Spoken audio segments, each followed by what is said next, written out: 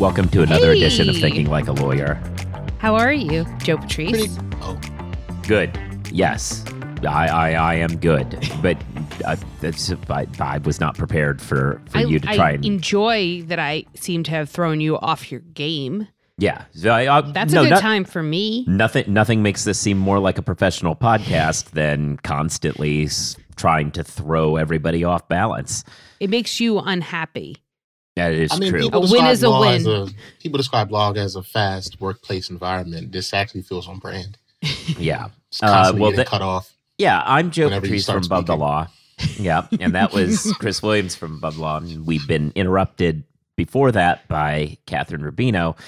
We are here to talk about some of the big stories of the week in the legal universe. Though first, as always, we begin with a little bit of a section of the show we like to call Small Talk. Small talk. Okay. So that sounded super evil. And with that, so today we're all kind of dealing with the fallout of some bank collapses. One that's getting more attention, we don't need to worry as much about, but one that's getting a little less attention is Signature. So how's that going? This is small talk, even though it's kind of legal related. It's not at all small. It's just not a full segment, but it is absolutely related to our jobs, which is not small talk. Medium talk. Okay. Medium talk. Yeah, we've been partying like it's 1930s up in here with banks collapsing. Okay. It's been some good times. Obviously, Silicon Valley Bank collapsed on Friday. And on Sunday, regulators in New York took over Signature Bank, which, is not a ginormous bank. You may not have heard of it, but, it's a New York-based bank and does a lot of business with law firms, a lot of other professional services, some real estate, and, a fairly traditional kind of mix of business, one might think. But you'd be correct up until about 2018. Which is when Signature, in addition to sort of doing all this law firm work, started to get heavily involved in crypto. Oh no. Yeah, I did see that, one of the things that I've been tracking on this is that obviously a lot of these these 3 bank closures as of recording in a week that we're talking about, a lot of them have collapsed because the Dodd-Frank protections that were originally created were then loosened in 2018, largely at the lobbying work of Barney Frank himself, who at that point had become a board member of Signature Bank. Mm-hmm. Interesting. Yeah, he's certainly made some comments thinking that the regulators' takeover of Signature was a bit premature. There was a run on deposits on Friday, but the bank seems to, or says at this point, that they would have had it under control had they been allowed to open for business on Monday. I mean, Sam Bankman-Fried says the same thing. So, yeah. But the other kind of interesting part, particularly for those who are involved in the crypto industry, with Silvergate also sort of going under, Silvergate and Signature were the 2 primary 24/7 solutions for crypto businesses and exchange. Aww. So yeah, it'll be an interesting time. Yeah, it's everybody keeps blaming crypto just because it's completely made up money that's driven largely by Ponzi schemes, and I don't know if that's fair. Fake money has a way of being fake. Yeah, like that's the subheading to this. That's the corny reason for blaming crypto. I blame crypto because it's fun to say. Like, the dollar, boring. Crypto, it's mysterious. And it makes tech bros angry. Mysterious is really what you want in a financial instrument, though. Nothing says secure trade like, I don't know how much this is worth. So speaking of how much things are worth, also a quick shout out to the lawyers somewhere in the world who are getting paid for closing arguably the most significant $1.20 deal in history. The UK SVB holdings could have become a big problem, but HSBC has stepped in and bought all of SVB UK for £1. So some lawyers were up all night inking a deal to allow them to take over. Billing a lot more than $1. One would assume billing more than $1.20 at current exchange rates. So congrats to them. So is that good for our small talk segment? I think it probably is. Oh, no, it's not medium. Small talk. It's medium definitely talk. Medium talk. Yeah, medium talk. That's our sound. I have a different sound for it. Well, that's why I played the party horn. I thought that was our medium talk sound. It. I respect it. Yeah, all right. So let's get to the important news of the day. What's going on? Thanks for keeping up. I'm pretty sure it was your story, Joe. That's true. I thought you might want to introduce it. And I thought you might invite me to do it. Read the pre-show memo. It's that you've fallen down on the job. You are such a guy. You are the opposite of a generous improv partner. This is the revenge of small talk here. You saw that little segment felt like the personal interaction. I like it. Just you know who I don't like? Who? Judge Duncan. Oh, there we go. All right. Thanks for a segue. So we have. But I know you need help. Yeah. Okay. Sure. So this is the most recent episode in the ongoing cancel culture crisis, as it is being disingenuously billed throughout the law school world. This time, it is not at Yale. Finally. Woo! Finally, we don't talk about Yale. This is at Stanford. Judge Duncan, who's, probably he's involved in a lot of retrograde opinions, but most famously for going out of his way to explain why misgendering people is his role, and that he, as a matter of law, feels that they must be misgendered. This violated his own circuit's rules, by the way, but he did it anyway. That's a hot take. Yeah, it made him something of a little bit of a minor celebrity among he's trying to increase that, isn't he? Among kind of the right-wing powers that be that choose who gets promoted down the road. He does seem to have seemingly decided he'd fallen behind in that and needed a Q boost, and decided to go. He wanted some headlines, and he's got them. Yeah, so he went to Stanford for an event. There was a protest, as one might expect from somebody like that going to Stanford. Then, so he's managed to get Stanford, the school, to apologize to him in a letter. So what did he do that Stanford had felt that they had to apologize? Well, I mean, there were protesters, right? And the usual procedure of claiming that he was shouted down by these law students acting outrageous behavior, where they're not acting like real law students who would understand and civilly debate things. The usual talking points. Unfortunately, the extra layer to this is that, say what you will about the Alliance Defending Freedom, who's been kind of driving a lot of these events, the recognized hate group who keeps going to law school campuses, having a protest, and then claiming, oh, look at all these horrible law students. Judge Duncan took it a new direction, and a new direction that kind of, I would have thought would not have helped him out, but it potentially opens a new chapter in this ongoing discussion, because he rolled in, and rather than really strive to maintain that moral high ground of, yeah, you don't like me, but I will engage you, and I'll listen to your questions and answer, and we'll have civil discourse. The problem for him is that these students decided to do that. There were obviously protests and signs and so on, and less than civil comments at various points throughout the event. But what ended up happening is several people started asking him actual pointed questions about how he would defend certain decisions that he made.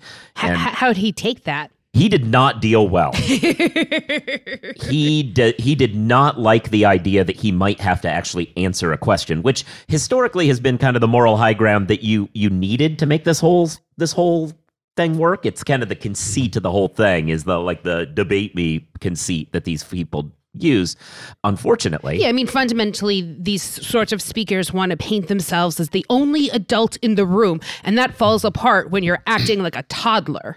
Yeah, the victimhood game is problematic when you start yelling at in students' faces that they're appalling idiots.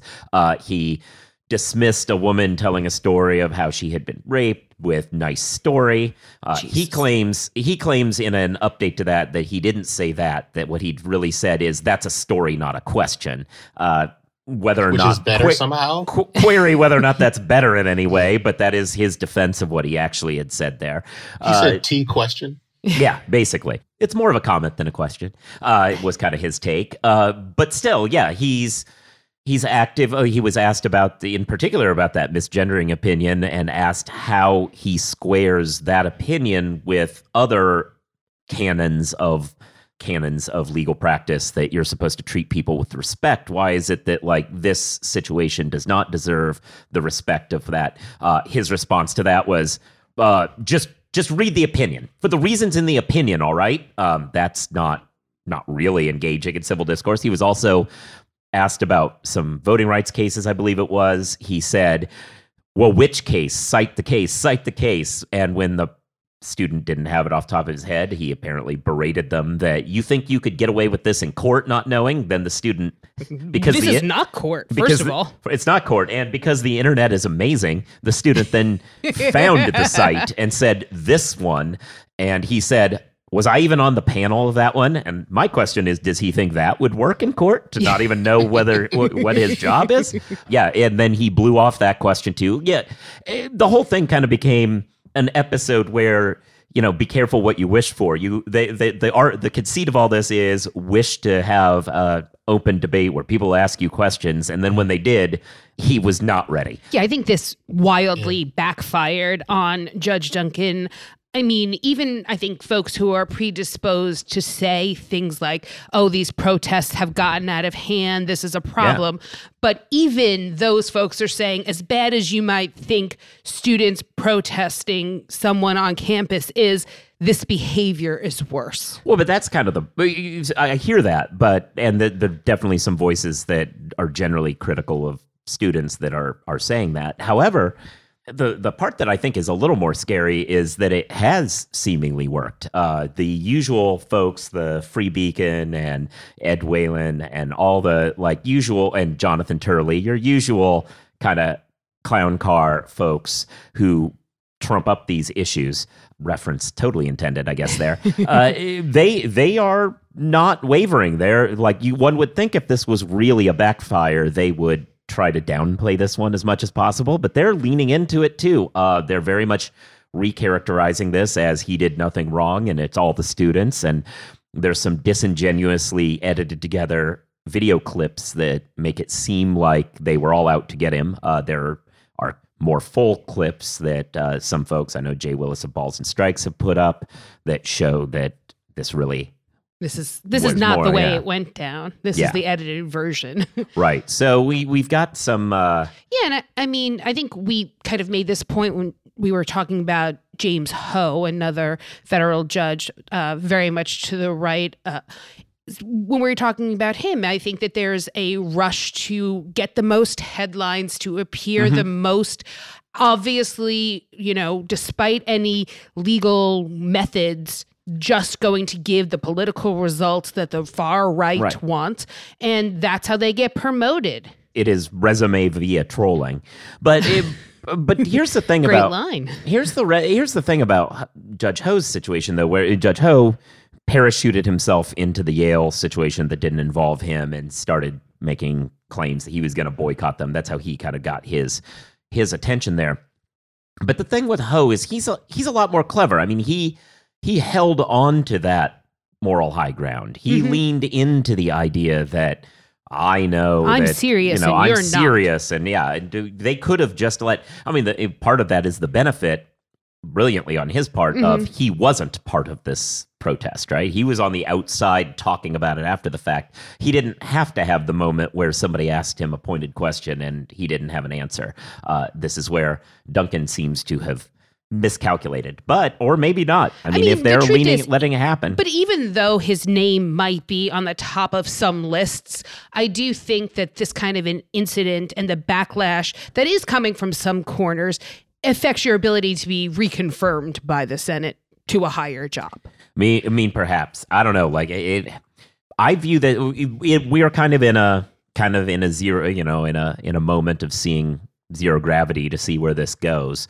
If the narrative ends up leaning more towards the way in which Zillow Ed, as we all call him, because he's the one who tried to... That's a decently old reference. I appreciate it, though.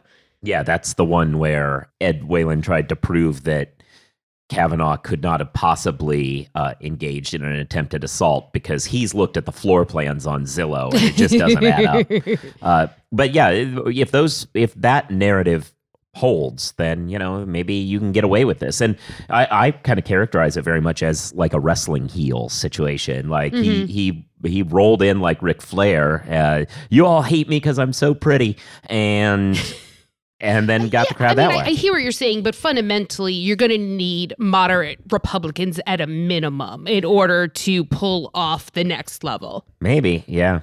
I don't know. It'll be interesting to see.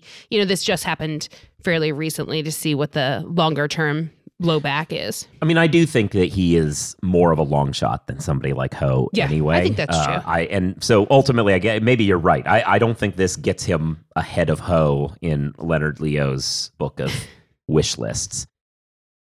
Calidus AI cleverly supports you by suggesting relevant law to address your complex issues. Put in simple questions or longer fact patterns, then Calidus asks you to confirm if points are salient before proceeding. Use Calidus to check if you found all the key concepts, cases, and statutes. Calidus turns that into a high-quality, customer-ready document. Handle complexity confidently with legal's most advanced AI platform. Get $90 off your first 2 months. Use promo code Joe at calidusai.com. That's CALLIDUSAI.com. Hey, Guy, what's up? Just having some lunch, Conrad. Hey, Guy, do you see that billboard out there? Oh, you mean that guy out there in the gray suit? Yeah, the gray suit guy. Order up. There's all those beautiful, rich, leather-bound books in the background. That is exactly the one. That's J.D. McGuffin at Law. He'll fight for you! I bet you he has got so many years of experience. Like decades and decades. And I bet he even went to a law school. Are you a lawyer? Do you suffer from dull marketing and a lack of positioning in a crowded legal marketplace? Sit down with Guy and Conrad for Lunch Hour Legal Marketing on the Legal Talk Network. Available wherever podcasts are found. All right, we're back. For anybody who's interested, Elon Musk continues to screw everything up on a legal, if not business level. But he's had another run-in with... Wait, we should clarify. Are you talking about the killing monkeys with the Neuralink stuff? Oh, no, we already knew he was killing monkeys with Neuralink. No, are you talking about Tesla losing like hundreds of millions of dollars worth of stock? No, actually, I think we already knew about that one. He did something else that got him into hot water last week. I don't quite remember what it was. Oh, I think he did an ableism. Well, yeah. He did an ableism. There you go. There you go. Fair enough. Or for those of you who are more legally inclined, anti-discrimination law tends to say that you don't publicly mock employees for having ADA violations having muscular dystrophy, but Yeah.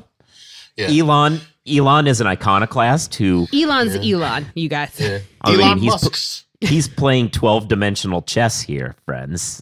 This is all part of the plan. Yeah, so tell us a little bit about how this went down. Yeah, well, man-child billionaire Elon Musk, after being contacted by an indeterminate, unknown at the time, employee, contacted Musk directly because after 9 days of him reaching out to HR never got back to him. He says, "Hey, do I work for you?" And then Elon decides that this is a good time to show his fans how cultured he is. So I think he has like some clip from like some Office comedy, the type of stuff you'd expect. Yeah. People who have bad Elden Ring builds to find humorous, What I'm saying is his humor never progressed past 1993. Anyway, so adding towards that, South Park X humor, he then mocks the guy for being, for having muscular dystrophy. He's like, this guy does no work. Over time, you then find out not only does this guy do a lot of work for Twitter, he's also like one of the best people in the world, like voted like 3 times. Not only does he do a lot of work at Twitter, he does a lot of work everywhere else, and he has muscular dystrophy, so he's harder working than for everyone else, which you can't make fun of for people on like Twitter, by the way. So he also So there's definitely that. There's also kind of importantly, he had an employment agreement that includes a $100 million termination clause. So here's the thing. Here's the thing. So the guy named Holly, since he has like tact and common sense, he never explicitly said, "Run me what you owe me, motherfucker." But he was very, he did it in like the ways you would expect an adult to do. Like, am I allowed to talk about this? Is this permission to disclose? Here's what I do, blah, blah, blah. The thing we had talked about, is that still in play? And then the bumbling car monkey guy's like, ooh, what are you talking about? Ooh, I'm smart. He committed the workplace lawsuit equivalent of dumping over a huge truck of ramen noodles and everybody just like rubbernecking at the crash because it's so beautiful to see in real time. It's like, oh, he's actively losing money. Yeah. Well, also because he's, a man-child who needs all the attention all the time. We saw it all because he's forced his tweets onto everyone's feed. So even when he fucks up, everybody knows. It really... And then once he's like, oh no, what is that on the fan blades? Is that shit? Did the shit hit the fan? And then he goes back and deletes tweets where there was one tweet. He was like, this guy is literally the worst person in the world. All the people who he knows hates him because he had a popularity poll was like, should I still run Twitter? And everyone said no. They take screenshots. So he can't clean up the mess he makes once he tries to make it. It does raise a question, though. Like, what's going on with his legal counsel here? He's fired them all. No, I mean, there's been a lot of folks fired, but this is what happens when you fire all the lawyers. If the conditions counselor look anything like what any other people that work for him look like, if they say anything to him either publicly or privately about the bullshit he's shitting about, they get fired. But you don't need to question his feelings to say, you can feel however you want, sir. You will owe $100 million if this happens. How do we feel about that? That's the sort of advice that I think you could give pretty easily. The fun part was that the suspected contract breach, he would pay the guy $100 million because the company that he had was bought up by Twitter, right? Right. Then on top of that, out of speculation, oh shit, maybe instead of playing 4D checkers, Elon is playing chess with checkers pieces. Tesla's stock then plummeted.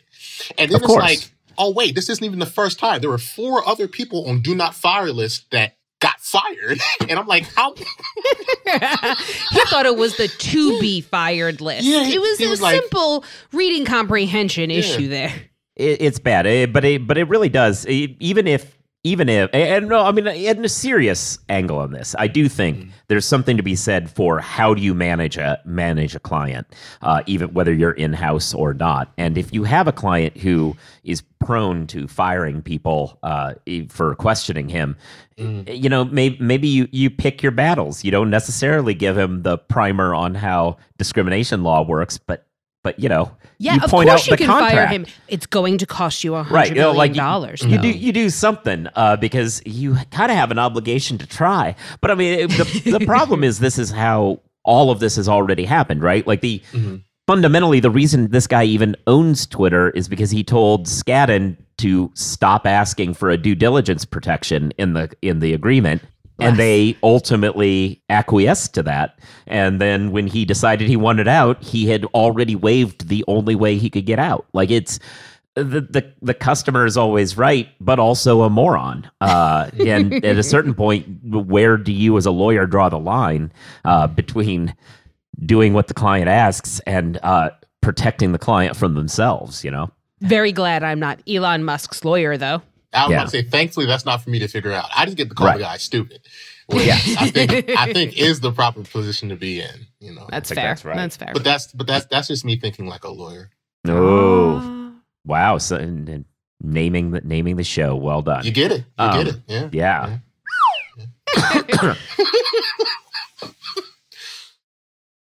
All right. The other thing that happened this week is our former host, Elie Mystal, back when I didn't get interrupted all the time. This is so much better. I agree. Also, anybody who listens to an archival episode will know that that's not true at They all. will also agree. I got interrupted. Well, I got interrupted constantly then. But Elie Mystal wrote a piece in The Nation where he talked about, he really blasted Merrick Garland for having not put Trump under indictment earlier. It is not particularly clear for what, and by that I mean, obviously he meant for various January 6th actions, but it wasn't very particularly clear what statute he thought would have supported an indictment based on the evidence that at that point was undeveloped. I responded with an article about how you can't really blame Merrick Garland for that because that's just not how the criminal justice system operates. If the various statutes that one could charge Trump under, if you were to do that, you would have to either cross lines into what incitement means that would be particularly troubling, or you would have to have rolled in with half-proven claims and hoped that the evidence would miraculously appear before the trial, or else you'd end up with, giving Trump double jeopardy protection from ever going after him. Yeah, I mean, So. I think two things. First of all, as tempting as I think incitement is, and I think that what Trump did was obviously a lot closer, but I think that anything that extends what incitement is just more likely to be used against BLM protesters, other protesters, anytime there's even, 2 pennies worth of property damage. Well, we already saw this. Yeah. This already went to the Supreme Court. They tried to go after DeRay for speaking at an event, and then later one person at the event threw a brick, and they tried to put him in prison for that. And even this Supreme Court thought that was insane. Right. But I'm saying if we extend it to this case Yeah. without more evidence, particularly at the time that what we knew then, I think that would have been particularly problematic. I think the other point is that it underplays how valuable an acquittal would have been for Trump. Yeah. If you didn't have all your ducks in a row, if you don't have a slam dunk for sure conviction, I think that Donald Trump getting to get up and scream about how he's been acquitted and how that proves that he's innocent is infinitely more dangerous than not going after him. I mean, that's the Omar line, right? Like, if you come at the king, you can't be missing here. Like, that's the whole point. It was probably cooler when Omar said it, but I get you. Right. Like, I mean, I was trying to inject a little bit of pop culture cool into this show. I Cool. respect the effort. Question mark. Yeah. All right. Okay. Yeah. But anyway, yeah.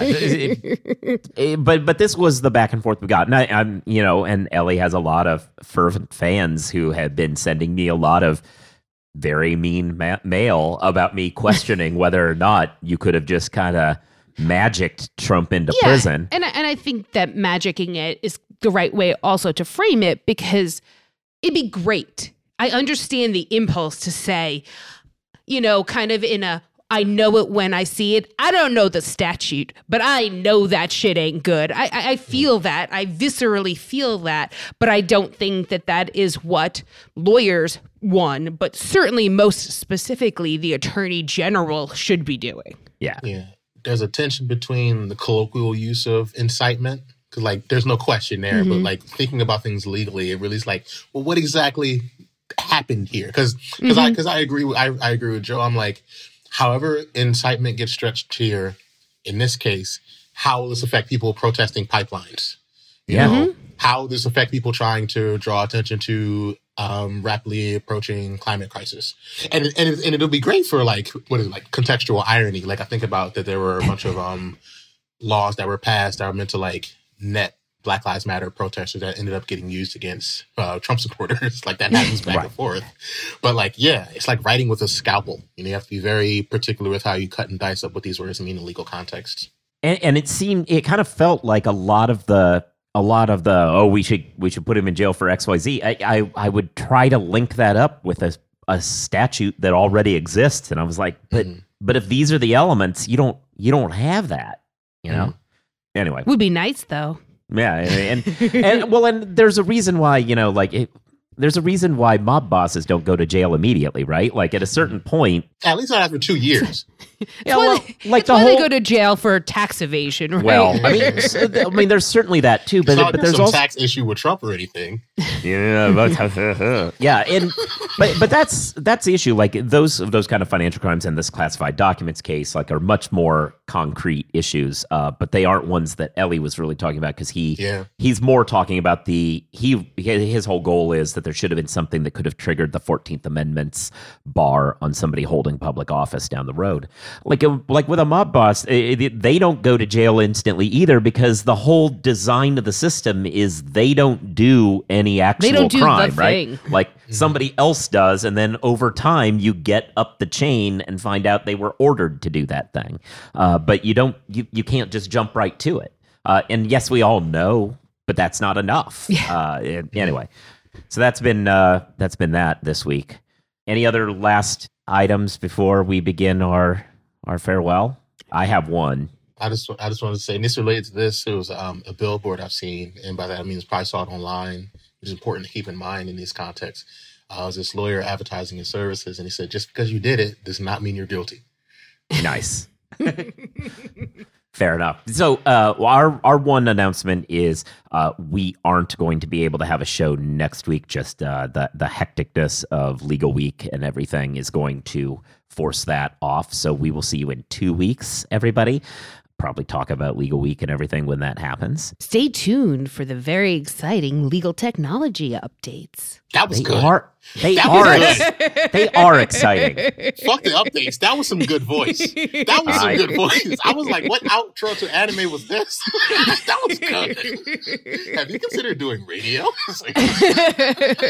Subscribe to the show so that you get new episodes when they come out. Give us reviews, stars, write something. It always helps more people find the show. You should listen to other shows like Catherine's has the Jabot. I'm on the Legal Tech Week Journalist Roundtable. You should be listening to the other offerings of the Legal Talk Network. You should follow us on social media. Elon's pet home is where a lot of us are. The blog is at ATL Blog.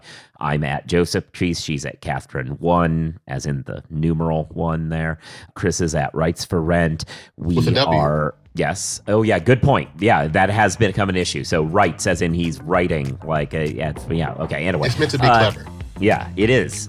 You should be reading Above the Law so you see these stories and others before we chat about them here.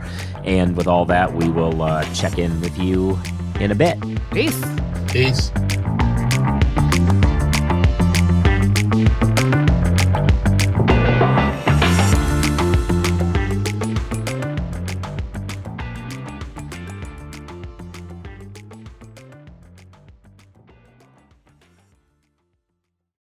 If you're a lawyer running a solo or small firm and you're looking for other lawyers to talk through issues you're currently facing in your practice, join the Unbillable Hours Community Roundtable, a free virtual event on the third Thursday of every month. Lawyers from all over the country come together and meet with me, lawyer and law firm management consultant Christopher T. Anderson, to discuss best practices on topics such as marketing, client acquisition, hiring and firing, and time management. The conversation is free to join, but requires a simple reservation. The link to RSVP can be found on the Unbillable Hour page at LegalTalkNetwork.com. We'll see you there.